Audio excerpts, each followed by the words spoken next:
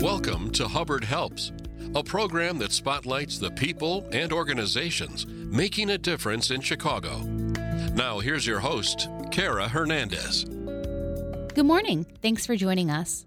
People and animals alike deserve to feel safe. Safe Humane is committed to breaking the cycle of violence through trauma-informed care and programs for abused and neglected shelter dogs and people impacted by trauma.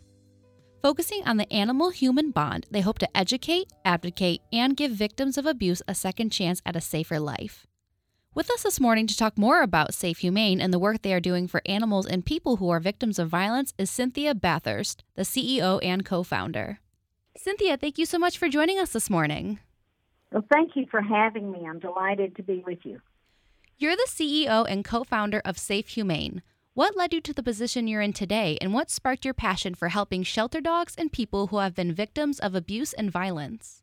Coming to the position where I am today has been a number of years and a lot of changes that really started with being or witnessing the death of a murder victim on my block in my neighborhood, which shocked me and put me into action on trying to do something about violence and understanding about what's going on with violence.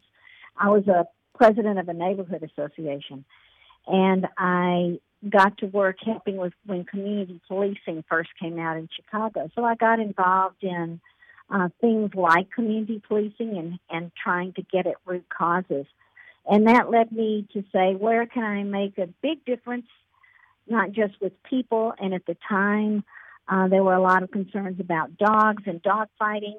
Put the two together. How can we put the two together? Both of them are victims of violence, can be victims of violence and trauma. And I thought, let's see if we can't bring more people together to do something positive about violence and trauma. And that's how it started, and I've been passionate about it ever since. If there's one thing that I have learned and one thing that led me to where I am and has kept my passion going is that a lot of things can spark interest in something for everybody, but there's always an element where we can help more people and more beings.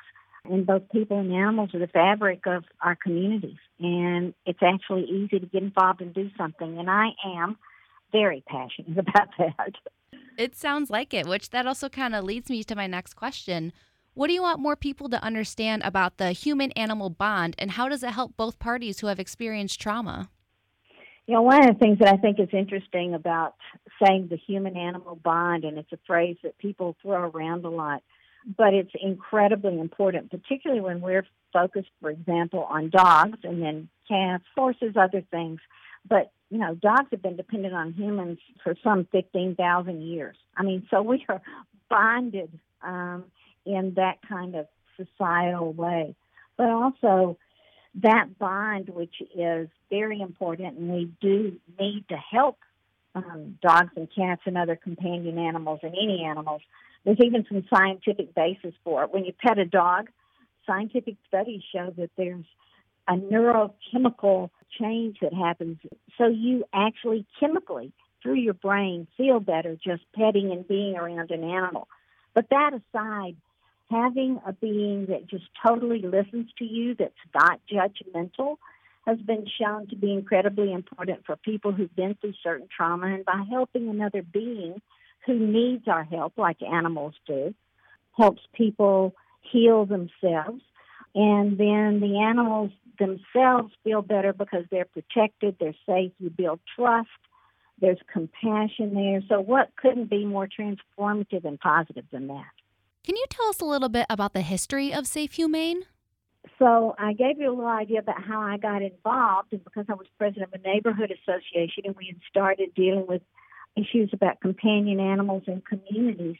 But because I wanted to do more about violence, but not being against something, being for something, I started putting together what I learned from community policing. So we started out with Safe Humane, with court advocacy, being advocates in criminal courtrooms for the families and particularly for the animals and most often dogs that had been abused or seriously neglected, and making sure that the county, the state, even the city took those cases very seriously and understood what the law was. So we set out to be there just to represent animals that have no voices in court. And they were there to make sure that that those laws were prosecuted, and then that there was some kind of restorative justice, whether it's help for the animals or for the families that have been affected. And then we also found out that those animals were sort of twice abused by putting them into a system where they were just kind of put on the shelf like anything else. People are used to talking about the dog pound. Pound comes from impound. You're like impounding a car or a gun or a drug. And so treating them not as the sentient beings that they were. So by starting with court advocacy, we were able to figure out what a lot of the parties needed, and we started a court case dog program.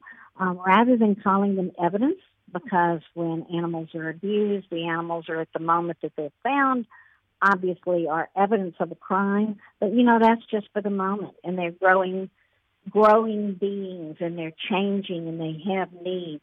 What the court case dog program does is improve their quality of life in the shelter, and then work with animal rescue groups and other shelters who would take them out and get them adopted. And then we would provide free lifetime behavioral support if it was needed and asked for the dogs and their families. So we put out 1,406 dogs, and I consider them all mine.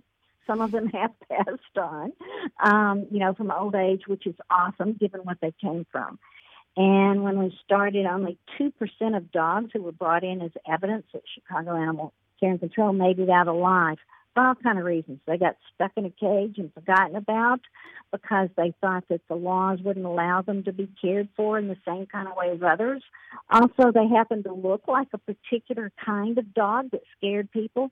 And I'm sure everyone immediately goes to that phrase, pit bull, but it used to be German shepherds or bloodhounds or things like that. So they go to that stereotype. And so those dogs just never made it out alive because they slowly went crazy. And we brought in court advocacy. We brought in trainers and volunteers. Animal Care and Control got on board, and we got a program going for those dogs so that by the time we really transitioned it fully back to Animal Care and Control only a couple years ago, 95% of those dogs made it out alive. And why not all 100%?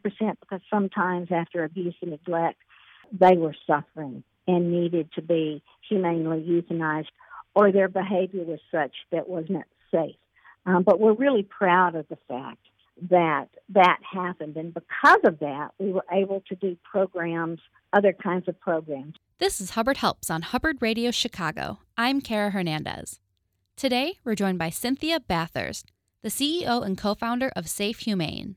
Safe Humane is dedicated to making Chicago a city in which people and companion animals are safe from all forms of violence and have access to the services necessary to live in safe, humane neighborhoods. According to your website, safehumanechicago.org, you offer many programs for people and animals alike.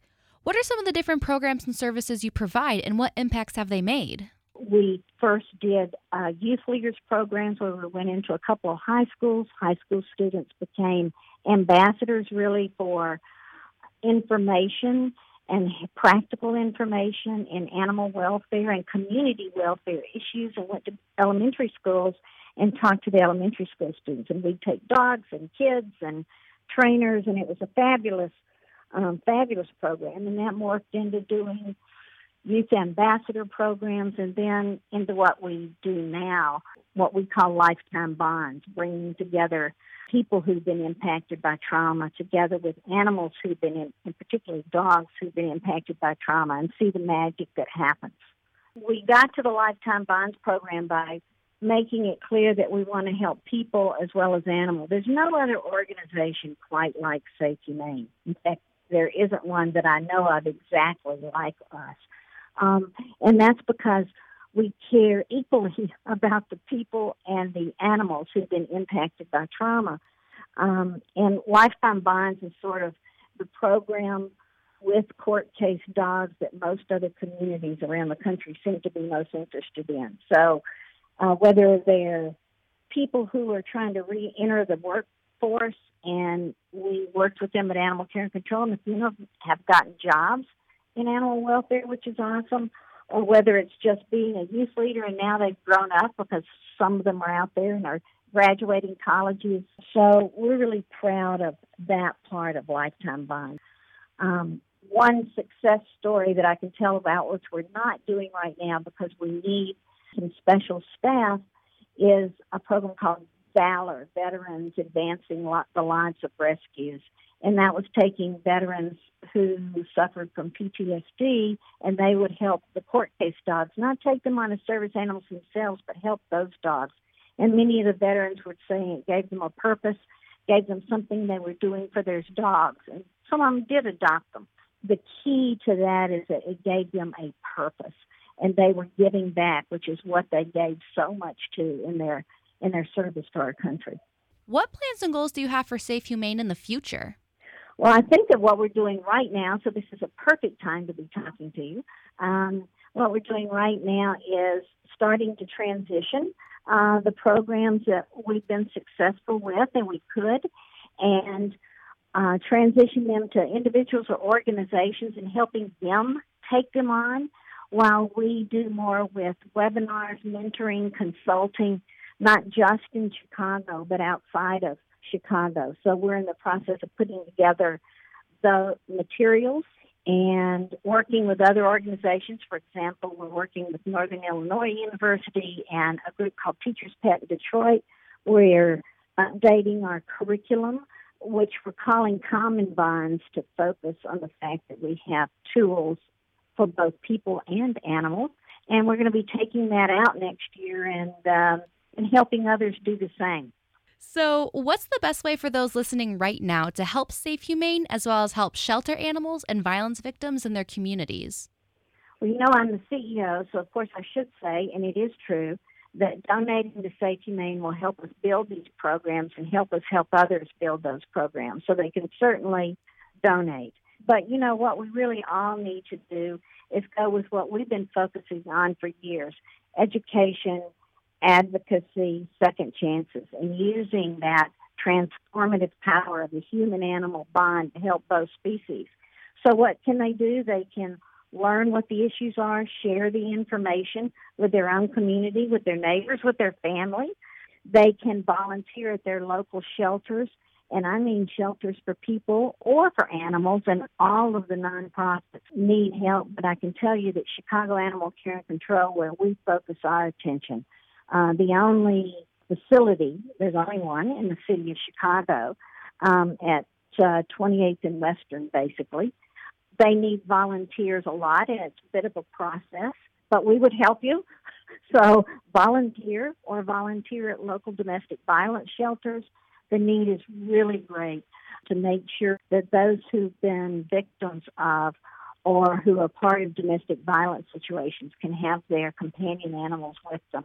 And there are very few to none who can do that. There are a lot of great organizations who will take on an animal while someone's in a shelter when they're trying to stay away from violence, but they really need to be together. We need to do more about that.